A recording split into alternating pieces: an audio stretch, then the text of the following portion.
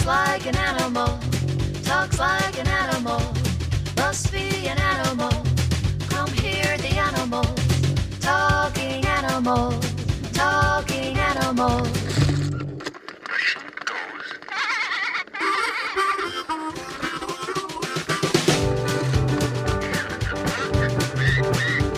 It walks like an animal, talks like an animal, must be an animal. Come hear the animals, talking animals, talking animals.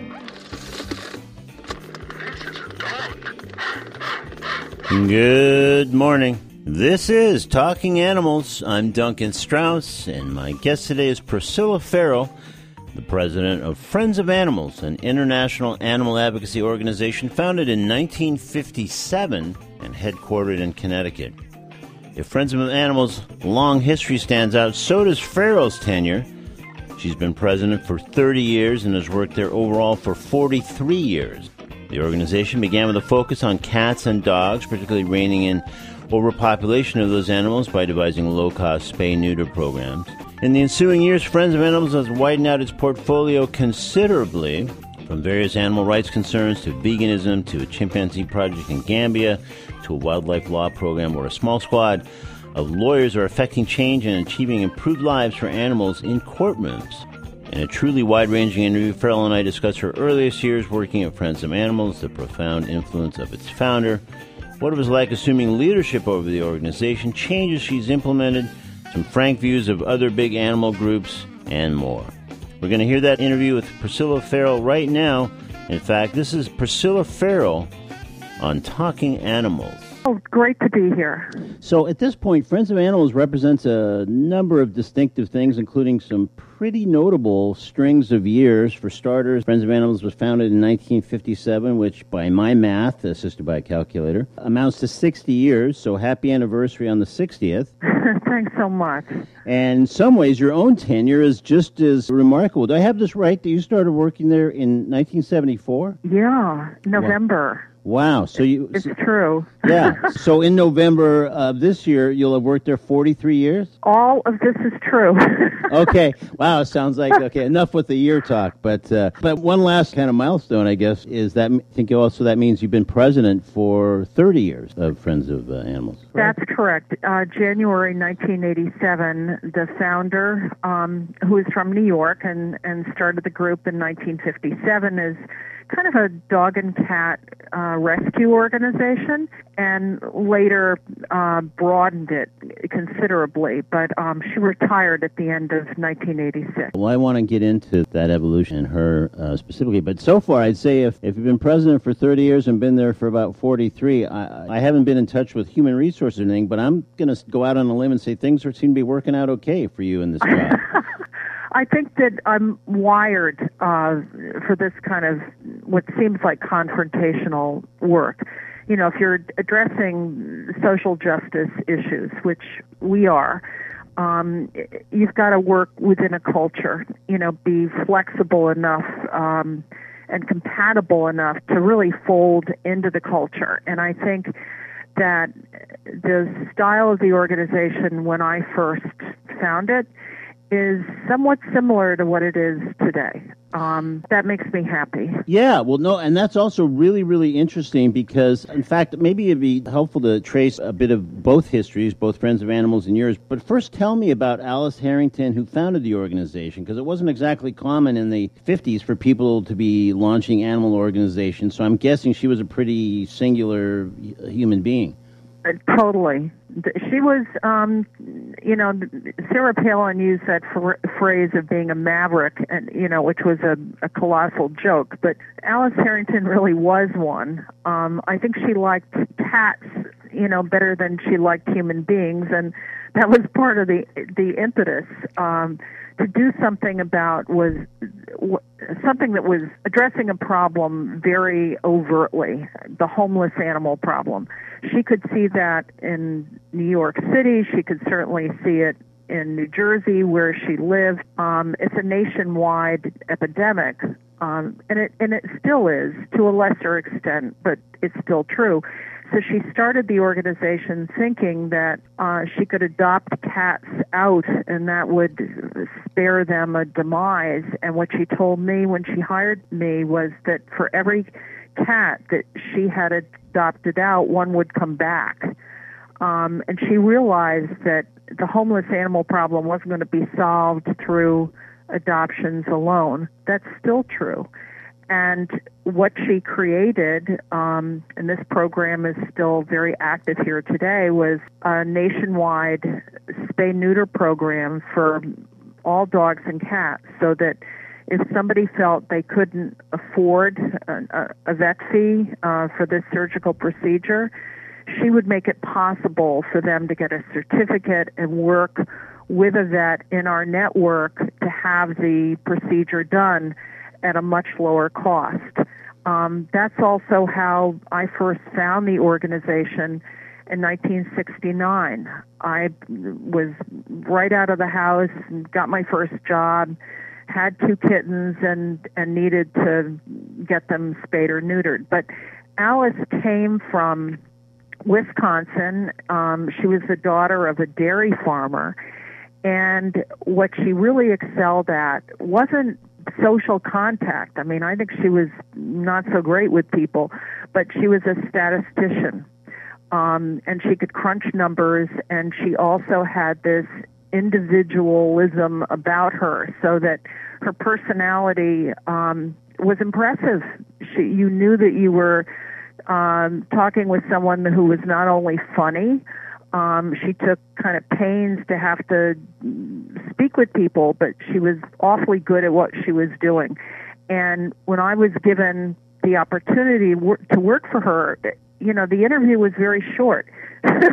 She said, "What animals do you like?" And I think she wanted to figure out whether I could think on my feet, whether I'd be adaptable, whether I was, to use the phrase, willing to be exploited, because, and I'm turning the table on that, but what I'm saying is, if you're a young person trying to break into a company or a career in some place, and you're not sure that you have a lot of experience to offer, you know, being willing to be exploited, meaning you'll come in early, you'll stay late, you'll answer the phone over the weekend if somebody calls you 17 times, all of these things can make a difference. I caught on very quickly that I had to be useful, right? And I had an awful lot to learn, and therefore I was willing to be the sponge to soak up her knowledge. So I took this job commuting from Connecticut to New York. It was a big, long, taxing day of, 5-hour commutes. Which, when you're in your 20s, it doesn't wear you down so much. You can burn that candle at both ends. And I was young enough and eager enough to do it. And because I stuck around, for 12 or 13 years before she decided on the retirement and the board voted for me to replace her, I think she saw me as useful. It's as simple as that. Well, it sounds like among her many gifts was that she was pretty good at sizing people up, including you. Well, that's funny that you're saying that. I think that's true. Yeah. I think she was rough to deal with, but she was quick enough to analyze, to be perceptive about whether people were solid enough for her. Yeah. And if you made the cut with Alice Harrington, she saw something about you. It's also interesting that you say she wasn't that great with people, because these days, at least, the people that run as the face of major and even medium-sized organizations tend to be very well-spoken, very bright, very, in many cases, charismatic, or at least can get along great with people, and antithesis of what you described about her. But it sounds like she had other strengths and talents and skills, and it's also interesting that as the daughter of a dairy farmer, that she wended her way to animal protection and had this initial thought about cats and dogs and how to address the population. This is usually not necessarily the immediate sensibility of someone that comes out of that background. Where she came from was, this tremendous affection for animals. Yeah. That's what it was. She wasn't trying to make it an intellectual exercise. Right. She was not a competitive person. I mean, she wanted what she wanted, and if she had a good idea, she wanted the idea to prevail. But this was not somebody who put on pretenses, who just liked tearing other people down.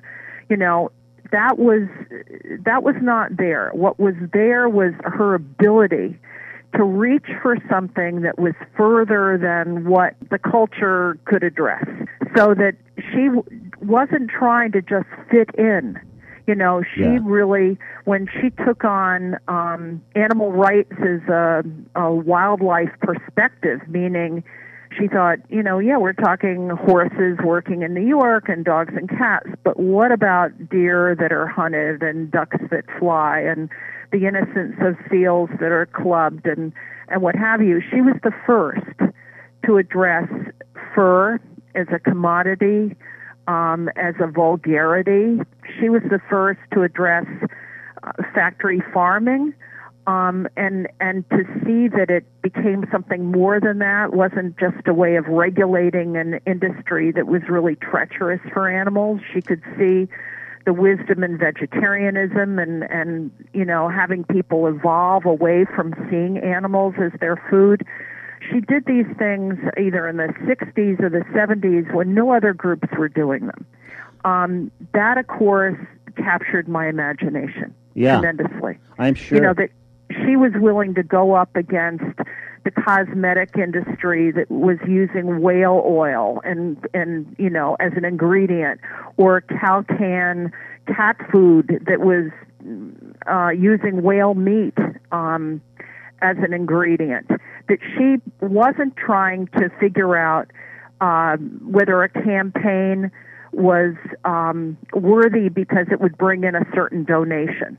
You know, all of those things were the methods of some other groups, you know, then and later on, right? That they thought they had a board of directors to appease and they had to fit in with their lifestyle or some such thing.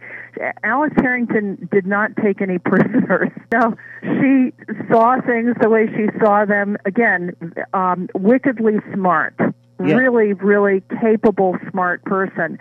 And so for me, it was such there's our fire horn in town. I'm sorry. Okay, no problem. It was such an opportunity to learn from somebody who was a rugged individualist, a real maverick in the true sense. Yeah. Well, this is Talking Animals. I'm Duncan Strauss. My guest is Priscilla Farrell, who's been president for 30 years of Friends of Animals, an international animal advocacy organization headquartered in Connecticut. This interview was recorded last week. So, yeah, as I kind of started out, I mean, saying or asking you about, as I'm hearing more, that only just reinforces that not only does she not take prisoners and she was really smart and effective, but again, a lot of the years or even decades that she was doing this, women sort of achieving those kind of things or setting out to. I mean, even now we're seeing really bright, incredibly smart people in the Senate like, hey, interrupted or pipe down or whatever. It's like, I mean, seriously? So, I mean, she seems even more impressive and striking in those ways. And what I have to say, because you brought up the point I would have hoped you'd get to, I was a feminist, you know, in my early 20s, forming now chapters for the National Organization for Women. That's how I got my start. And of course, my affection for animals, I could see it based on the way they were treated in a society and the way females were treated, which was as a second-class citizen, right? So there was a relationship in the repression.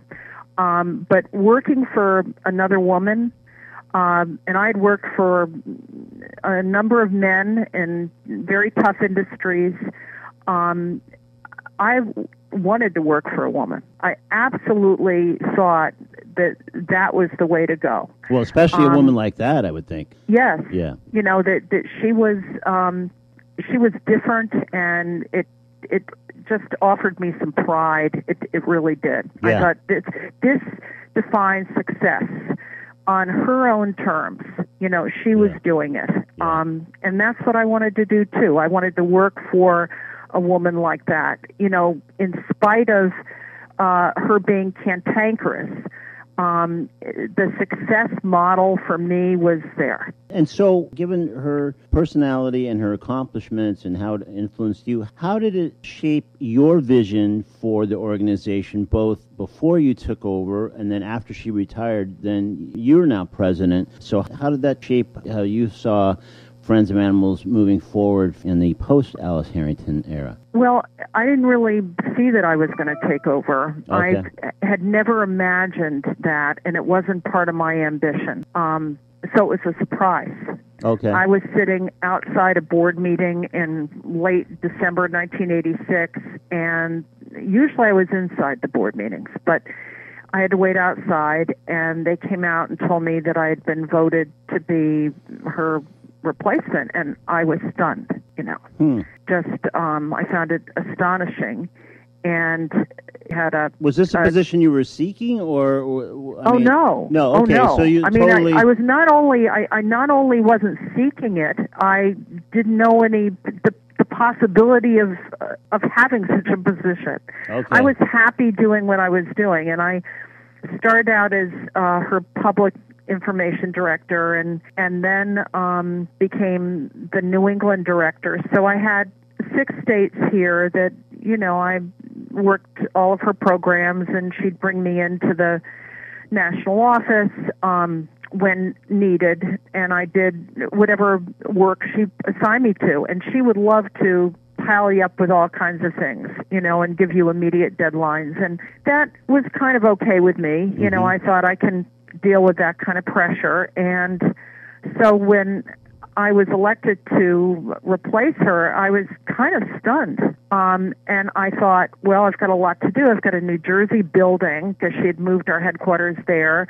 And I've got to get everybody up to Connecticut to make this doable for me. We'll keep a base in New York. And it kind of went from there. At first it was dealing with coworkers and saying, hi, great to know you, but now we've got some structural changes. And I was not bold about that. I think I was kind of a little insecure about it.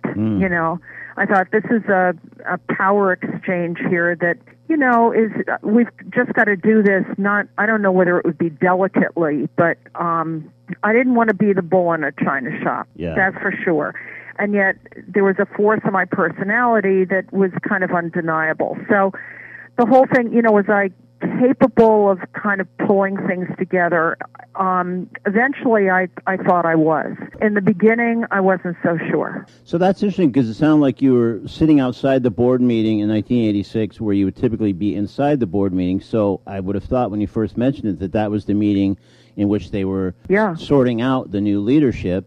So, right, and I expected a lawyer to be chosen, somebody. But you, I assume that you weren't in that meeting because you were one of the people they were going to discuss as a replacement. I think you're right, but at the time I didn't think that much about why I wasn't inside, but I figured that they would come out and announce somebody, and it was probably a lawyer that would replace her. Yeah, very interesting. Yeah, so I could see how that would take some deft maneuvering, because if you were that surprised, I can only imagine that some of your colleagues were like, what happened here? I think what the board members said, a couple of them spoke to me afterward, and there was a psychiatrist on the board and another lawyer I liked a lot in New York, and the two of them said, Priscilla, we've known you here for, I think at the time it felt like 12 years, and you've gone through everything, and you've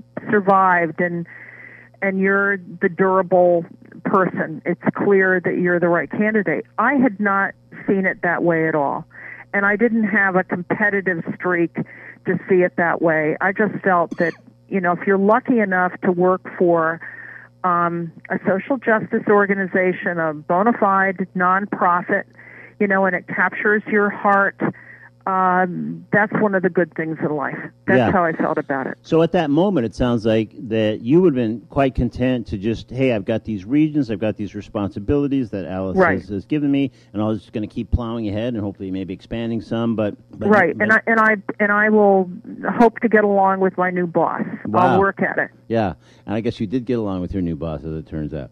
But so then over the ensuing years, as you explained, Alice Harrington's vision was about cats and dogs, and then offering this kind of whole, at that point, fairly pioneering low-cost spaying and neutering assistance program, basically. So over the ensuing years, what would you say are some of the most significant components that have been added, probably chiefly by you, to the Friends of Animals portfolio? I think one of the big differences here, because there are a lot of things that are very similar. You know, we still have campaigns to discourage trophy hunting, all forms of hunting? Yes, we do. We have anti-fur efforts to enlighten consumers so that they're not seeing fur as a fashion statement. We have programs internationally that are different. There's a chimpanzee rehabilitation project in the Gambia, West Africa, and we're very active with that. We sponsored that project on 3 islands that are like jungles, and we have a partnership with the government of Gambia for that project. We have a reintroduction project of endangered species, an antelope called the scimitar horned oryx, and we reintroduced that animal that had been obliterated from Africa, West Africa, and we reintroduced them back to Senegal. And today that project is thriving with more than 300 oryxes. We've expanded the habitat and reinforced the fencing there to protect them from getting into villages or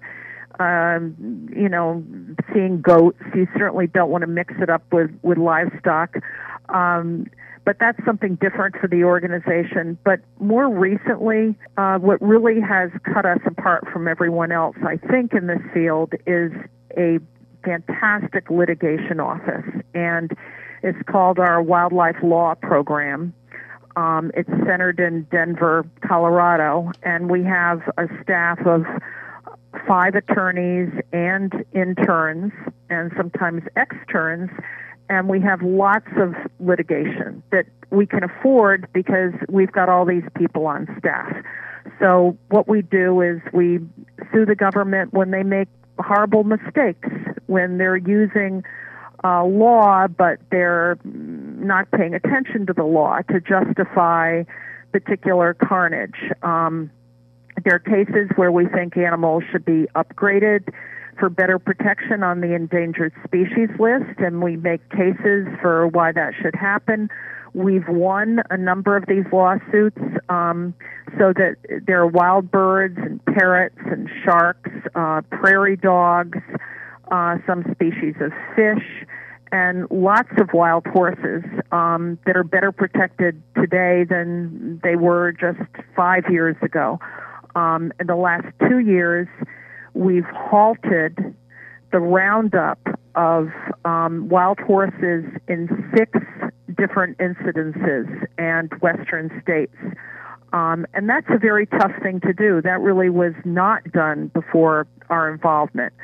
So that horses in Wyoming and Oregon, Nevada, Colorado, we're working on several new cases right now that are pending, have resulted in wild horses staying on federal public land rather than being eradicated from public lands because ranchers want to dominate those lands with sheep and doomed cattle, that get all the water and all the grasses. Well, that's a topic, not surprising perhaps, we've discussed a number of times on the show. So any inroads that you can make, and it sounds like you've made some significant, because the BLM and that whole rancher constituency is so powerful and just seems to steamroll over any kind of sensible moves or even attempts at legislation or anything else. What was the impetus for adding or creating the Wildlife Law Program? That's fairly recent. I mean, especially in the arc of the history of Friends of Animals. I think that's 2013 or thereabouts that was launched, or? That's about it. Yeah. We had worked with our Wildlife Law Program director, whose name is Michael Harris. We had worked with at the University of Denver Law Clinic. And there are a number of lawyers there. Michael was prominent, who took our cases pro bono, and we had several victories. One was to stop the hunting of 3 endangered species of antelopes at Texas hunting ranches. So we had some important court victories. One was in 2009, and Michael said to me, I'm being offered tenure here, and I don't really want it. He said, I have a fire in my belly for working for Friends of Animals. I was pretty shocked that he said it. I thought any law professor offered tenure, you would think with the salaries paid and the privileges of being a professor, they just keep those jobs, right? Yeah. But he wanted to, again, be a maverick. Right. I was, as you were saying, describing this, right? This is the stepchild of Alice Harrington, right? Yeah. He wanted to risk everything, throw all the safety nets right out the window, and come work here. And I said, I'm scared out of my mind, because you'll want to build the staff and bring in other attorneys, and how the heck am I ever going to get a budget together, raise the money? I mean, we were coming out of a recession, for heaven's sakes, right? We had lost perhaps half of our money and investments, over the 2007, 8, going into 2009. And I was having to cut back on some things here for a while. And I thought, we'd be crazy to do this. Yes, let's do it. Yeah. Because really, it would be the way to legally intervene as much as we wanted to, without having to find attorneys around the country to work for you. And plus, I knew I was getting one of the best right out of the Denver Law Clinic. So Mike brought in one of his students who graduated, Jennifer, who he said, this person is a powerhouse and we work well together, and we started just like that. And it's been just enormously important. They're working on things such as the right of ethical consideration in being able to take law further for animal rights than it's ever been taken, getting ideas to percolate with judges so that the rights of animals have a greater potential in any courtroom. It's very exciting. Yeah, well, along those lines, it just seems like kind of a central thing, because I haven't been doing this anywhere near as long as you have. But I mean, having hosted this show a long time and having a lot of conversations, ultimately it really comes down to whatever legal action you can do, and especially what sort of legislative action. And everything else just circles around that until those things happen. Otherwise, whatever problem you're speaking about at that moment can only get so far, and it can't be really remedied until one or the other or both of those things take place. So I think we have to give people a reason to struggle and to hope in this movement. Yeah. And that's, we talk about movement building, but what movements allow, they allow people to figure things out, and they allow our problems to be collective, and then there's support for all of that. But I think to grow, we have to remake a culture. And that's what's hanging in the balance here, that all of these efforts and interventions, whether they're protests or whatever they take, it could be redefining your diet, which is a huge one too. Sure. You're trying to remake a culture. And in this time, in the age of Trump, if there was ever an important thing to do, it would be to, get off your butt and contribute in the most zealous, positive way to doing that. Yeah. Well, I think it's pretty dramatic for a guy who's on the cusp of tenure and all this stuff as a law professor to say, hey, I don't want any of that. I'm going to come do this and start this program. But I do think there are a lot of people that are doing their own version of that because it is the era of Trump, and they're so horrified. It's like, okay, I'm not a lawyer, I'm not a law professor, but I can do this and I can do that. So they just do whatever they can, and they have to, because it's just so frightening just to sit idle and watch what's happening. So let me again let folks know this is Talking Animals. I'm Duncan Strauss. My guest is Priscilla Farrell, president of Friends of Animals, the international animal advocacy organization now celebrating its 60th anniversary, and she has been president for 30 of those years. This interview was recorded last week.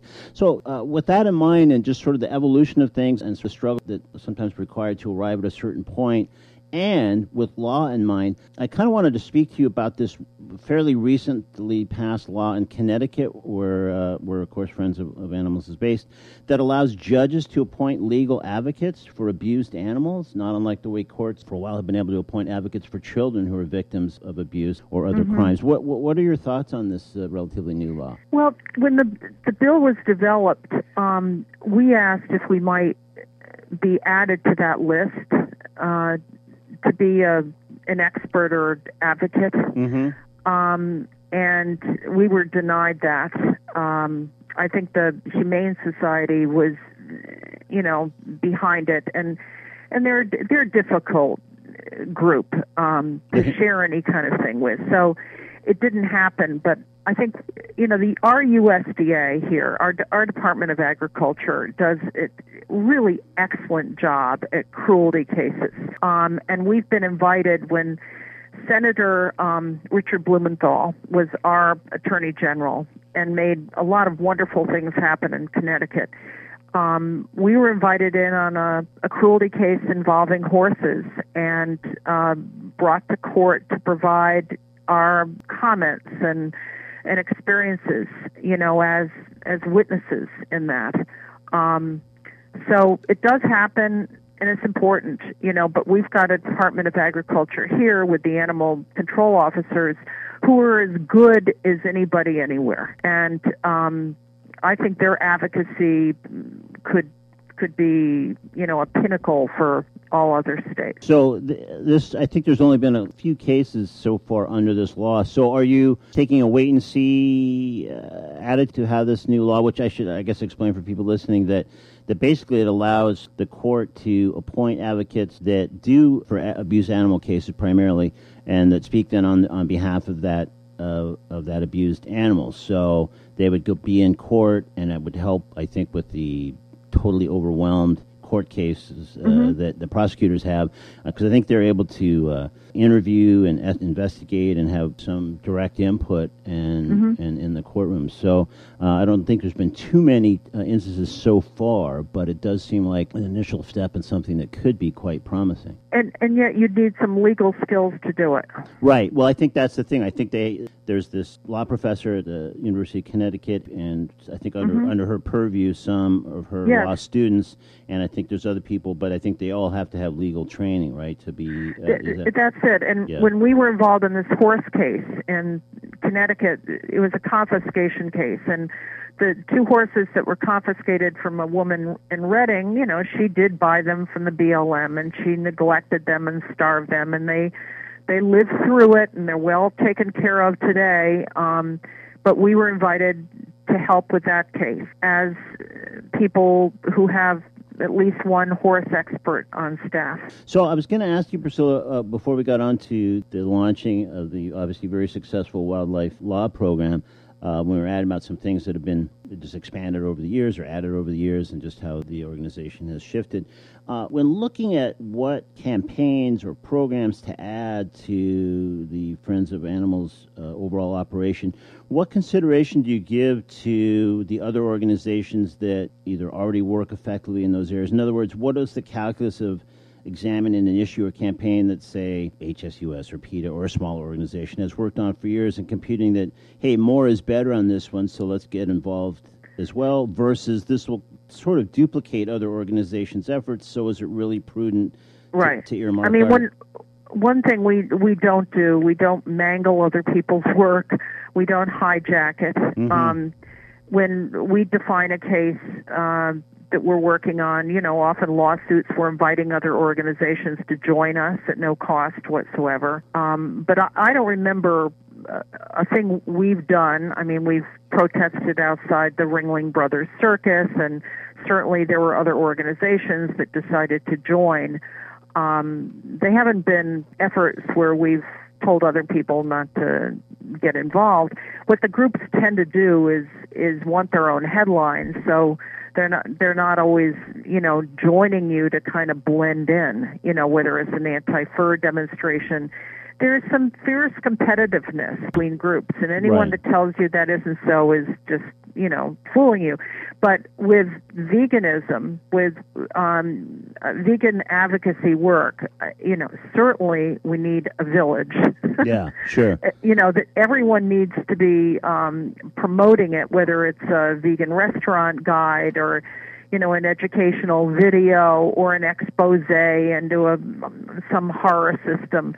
I think that's already pretty much true. Or a vegan cookbook written by Priscilla Farrell and others. So, yeah. The cookbooks, if you've got any competence to put one out that isn't going to bomb, yes, they're good ideas too. And then promoting the other people that come up with recipes, even if these chefs are not bona fide vegans, if they're recipes that work, promote them. So I can't let this thing slide by because I'm curious to see when you said that we don't hijack or mangle other organizations' efforts. Do you feel like some organizations, given how competitive things are, as you've outlined, have hijacked or mangled some of your campaigns or programs? Totally. Okay. Totally. Now, here's the thing. Am I going to be able to get you to say who some of those organizations were? Well, PETA has and HSUS has. Okay. All right. But I think HSUS is controlling. They have a tremendous amount of money that is not spent, and they fashion campaigns and efforts off their donation value often, and there are times where they have tried to steal our work, a piece of legislation and change it, get in the way of it. That's a horrendous situation, but it's not a new one. If you've been around for a long time, you've seen people come and go. And as I think you indicated earlier, the style of an organization often reflects the people running it. So where I saw different things 20 years ago, we have some changes now. And Friends of Animals is a independent group.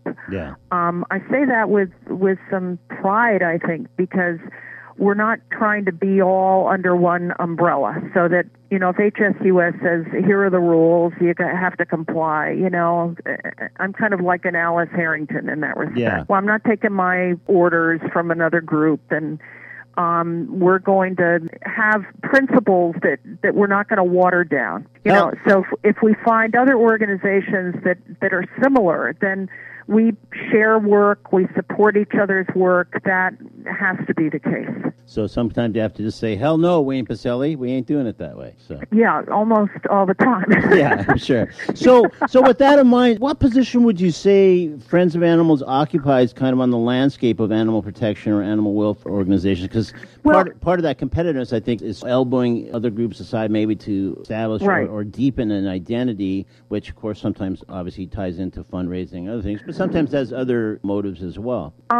If you see how organizations define themselves, in a mission statement, or if the very first thing you read is that they are the largest, I think that gives you an MO right there. Right away you understand where they're coming from. Yeah. And they think that their success is in dominating a field of interest. Well, that is not our reasoning at all here.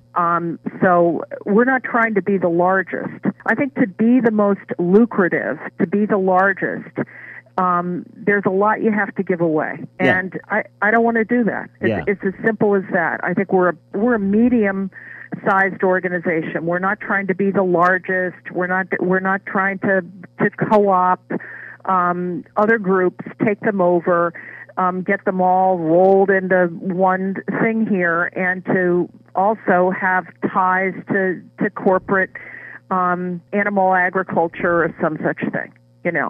I don't want any of that.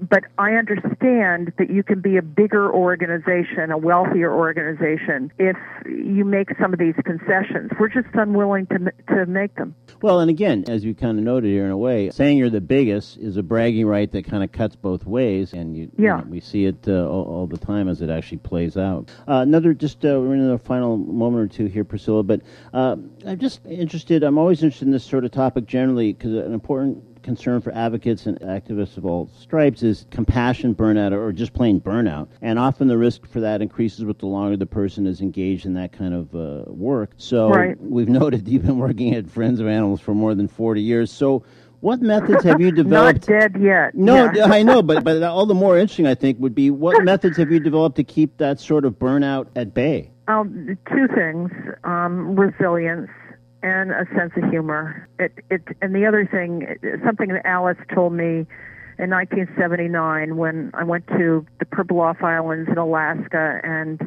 we had to observe the U.S. seal kill. And, we got out of this kill 4 years later with some lobbying. But at the time I had to watch 1,000 seals clubbed and stabbed to death. One day, my heart was broken many thousands of times over. And I looked at her, and she said to me, "It's not about you." It was one of the most important things I had ever heard. Yeah. And it stayed with me. It not only galvanized what I wanted to do, and how important the work was to me. It was to get myself out of the equation most of the time. So the work in the organization is not about me. I'm lucky to have this job, but this is about animals who, have had no voice in this culture, and need people to stand up and defend them, and to offer them the kind of respect that then defines the treatment they deserve in a protected habitat, where their rights will get taken care of if we assure that. That's how I feel about it. All right, so lastly, now, how many times would you say you've been asked about your name? Only by men, okay. But... Well, here's the wrinkle. I'm asking about your first name. No, but... okay, so here's what I know, or what I think I know. So, born Priscilla Brockway, then Priscilla Brennan, then Priscilla Seymour, then I think around 1990, Priscilla Farrell. Do I have the timeline about right, or no? You have only one thing wrong there. Oh. There were two marriages that defined last names. Okay. That's true. Yeah. But in 1974, and I was getting a divorce, and my last name had been Brennan, and I had some pictures taken, and it was for public relations purposes that Alice wanted, and I had very long hair, and it was blowing in the wind, and the person taking the pictures said, "How feral?" And I thought, feral? Yeah, once domestic animal gone wild. That's kind of me, and decided, since I was going to be in court on the divorce anyway, that I would ask for a legal name change then. So it became the name that I used for work. The last name Seymour was, my daughter's father, and that name I didn't use, although it was applied to me as being married to somebody with the last name Seymour. But Farrell originated from when I took the job. Wow. And, interestingly enough, when you do that when you're awfully young, you think, I'll grow up and I'll think this was foolish, like naming yourself Sunshine or some such thing. But, yeah. I decided that whether or not I could be successful at marriage, and I'm married today, so I've been married 3 times. I'm not sure whether that's successful, but I'm happy. I wasn't going to have it define me, and I really resented having to have my last name changed depending on what I was doing at the time. So I wanted to choose a name that didn't define a heritage, didn't speak of whether I was Irish or English or some such thing. And I didn't have to lose because I was not successful at a relationship. So that's my long, kind of complicated explanation. Well, apart from being disappointing in that yet another male, I guess it's so interesting that no female has ever asked you about this. But apart from that, I am glad I asked, because it's a lot more interesting story than I frankly thought it might be. And also because it seemed like how you embraced it during that photo shoot, and then sort of what it came to represent, and then as your tenure at Friends of Animals continued, in some ways it sort of broadened out even more on some interpretations. So, well, thanks for that. Yeah, very interesting. All right, so we've been speaking with Priscilla Farrell from Friends of Animals, who are coming up on their big 60th anniversary. July 14th, I think, is the bash? It is, in Brooklyn, New York. Yeah. Cool. So people can go to friendsofanimals.org to find out about all the kind of things we were talking about, and a lot of things we didn't even have a chance to talk about. That's how many campaigns and programs and issues they deal with, and also find out about the big 60th anniversary party. So, Priscilla, thank you so much for all your time joining us today on Talking Animals. Thank you so much, Duncan. Your enthusiasm is really contagious, so congratulations for that. Well, likewise. All right. Thank you so much. Bye-bye. Okay. Bye-bye. My thanks again to Priscilla Farrell. In the annals of animal welfare, animal protection organizations, Friends of Animals is quite a tale, as is Priscilla Farrell's, so really enjoyed speaking with her. Right now it's time to step into the comedy corner with a piece from Joe Zimmerman, a comic who's truly become a Talking Animals fave. He's also become a favorite of Brian Regan, opening many of Brian's shows these days. A great combo, and of course Brian himself is a Talking Animals fave, long-time fave. But this is really about Joe Zimmerman, featuring his piece called Crows, in today's Comedy Corner on Talking Animals. I'm mad at Google right now. I had an important question to ask, and I remember typing in, what is my, before I could finish, the thing that Google suggested was spirit animal? And I was like, yeah, what is it?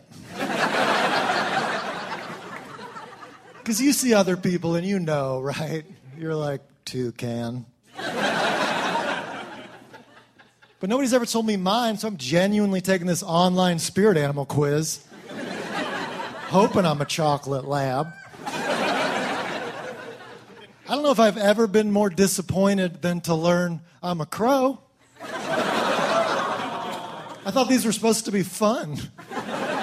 Congrats, you're the scavenger bird.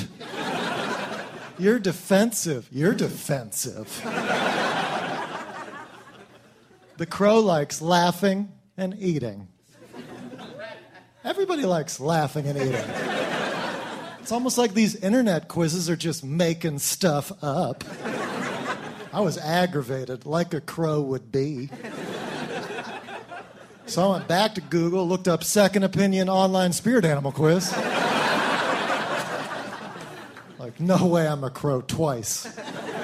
This time I'm basically lying, trying to get chocolate lab. Like, love snuggling and being rescued. Come on. Quiz number 2 told me I'm a cricket. That's not even an animal, that's an insect. I don't want a spirit bug. So now crow's starting to sound pretty good. Now I'm researching more about crows to learn a little bit more about my people. Typing into Google, are crows cool? And short version, they are. They are cool. I recommend them. Crows recognize individual human faces. I know you guys are like, this guy's not going to keep talking about crows, is he? But I kind of need to. I'll sum up the study real quick. Basically, a scientist was mean to a crow and then released it, waited to see if the crow remembered him. Not only did it remember him, but it was like, I hate you. And then it surprised him when it told other crows, and it could point him out in a crowd. It was like, that dude's cool, that dude's cool, that's the dude. And then those crows spread the word to even more crows. They were like, that's the man who bullied Jonathan.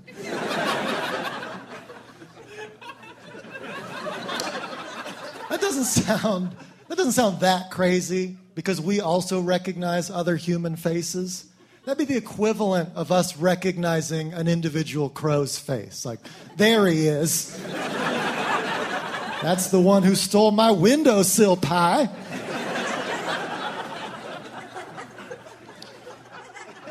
So don't mess with crows, because they're smart, they hold grudges, and groups of crows are called murders.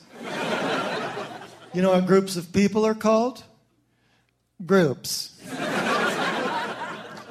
I'll tell you who else holds a grudge. Crow Zimmerman. That was Joe Zimmerman with a piece called Crows, taken from one of his appearances on Conan. Coming up at 11 on WMNF, it's Rob Lorai and Radioactivity, kicking off a 3-hour block of interviews, phone calls, news, and more, including in the noon hour, Midpoint with Nola Lele. Then at 1 p.m., Craig Kopp presides over Executive Session. Meanwhile, on this show, as the prize for Name That Animal Tune, I'll be offering a DVD copy of the acclaimed documentary, Cowspiracy. I'm Duncan Strauss, and you are listening to Talking Animals, where the show website is talkinganimals.net. It's time to proceed to Name That Animal Tune.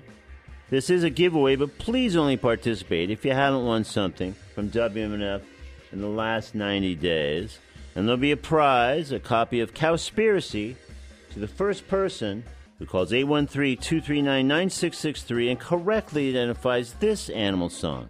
It's Name That Animal Tune on Talking Animals.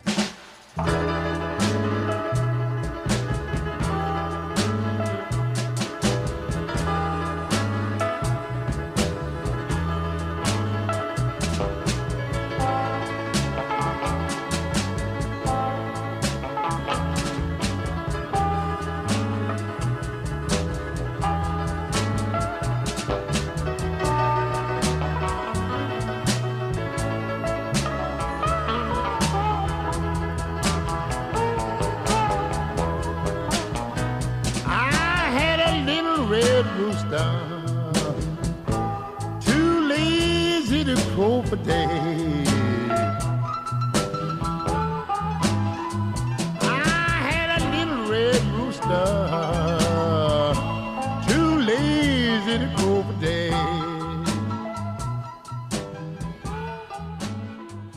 I don't know. I'm going to say we might have given it away, but we try to make it easy. We want you to win.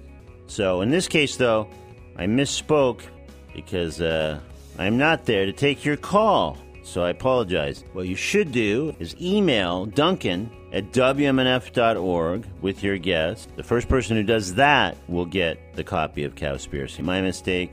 So used to doing it the other way, I just forged ahead with the phone number route when today it really needs to be the email route. Duncan at WMNF.org. The first person who emails me there with the correct guess on Name That Animal Tune will win a copy of Cowspiracy. Meanwhile, I have just about reached the end of today's edition of Talking Animals on WMNF Tampa. Rob Lorai is up next with Radioactivity. I'll be back next Wednesday, July 12th, with another edition of the show.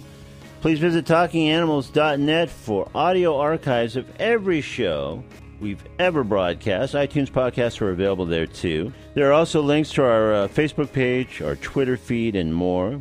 Please like us on Facebook, the show, and or me personally, and follow me on Twitter. By the way, it's almost better with the whole boosting post racket that Facebook has. Friend me personally on Facebook rather than follow me on Facebook or like us on Facebook. Why not do both? There you go. You can also subscribe to our e-newsletter to find out about our guests a couple of days beforehand and other news from the Talking Animals world. That's all found at talkinganimals.net.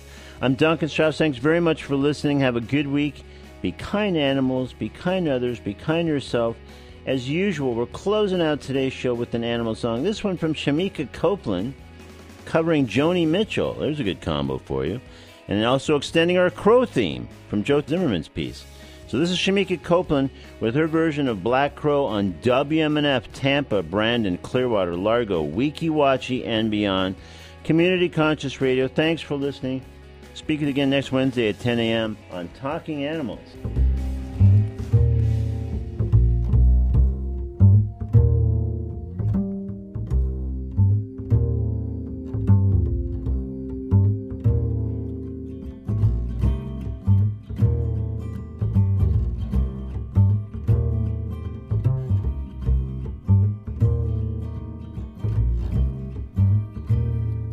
There's a crow flying, black and ragged from tree to tree. He's black as a highway that's leading me. Now he's diving down to pick up on something shiny. I'm like a black crow flying in a blue sky.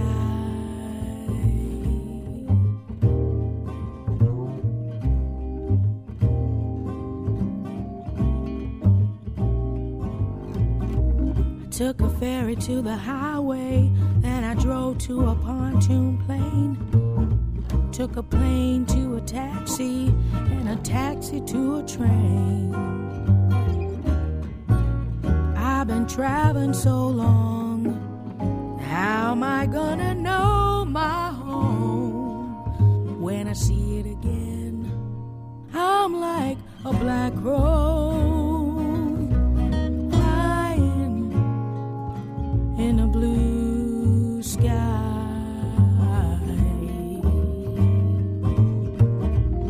In search of love and music, my whole life has been illumination, corruption, and diving, diving, diving, diving down to pick up on every shiny thing, just like a black crow in a blue sky.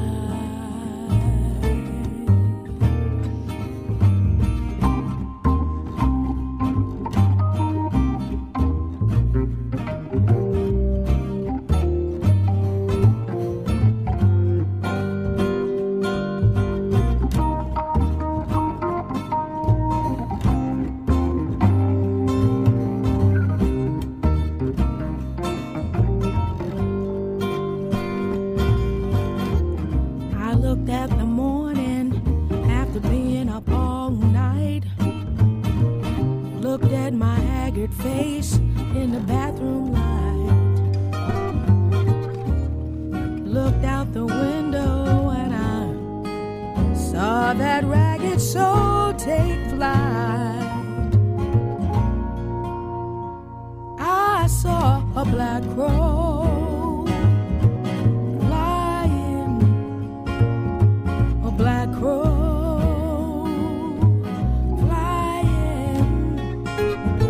a black crow flying in a blue sky.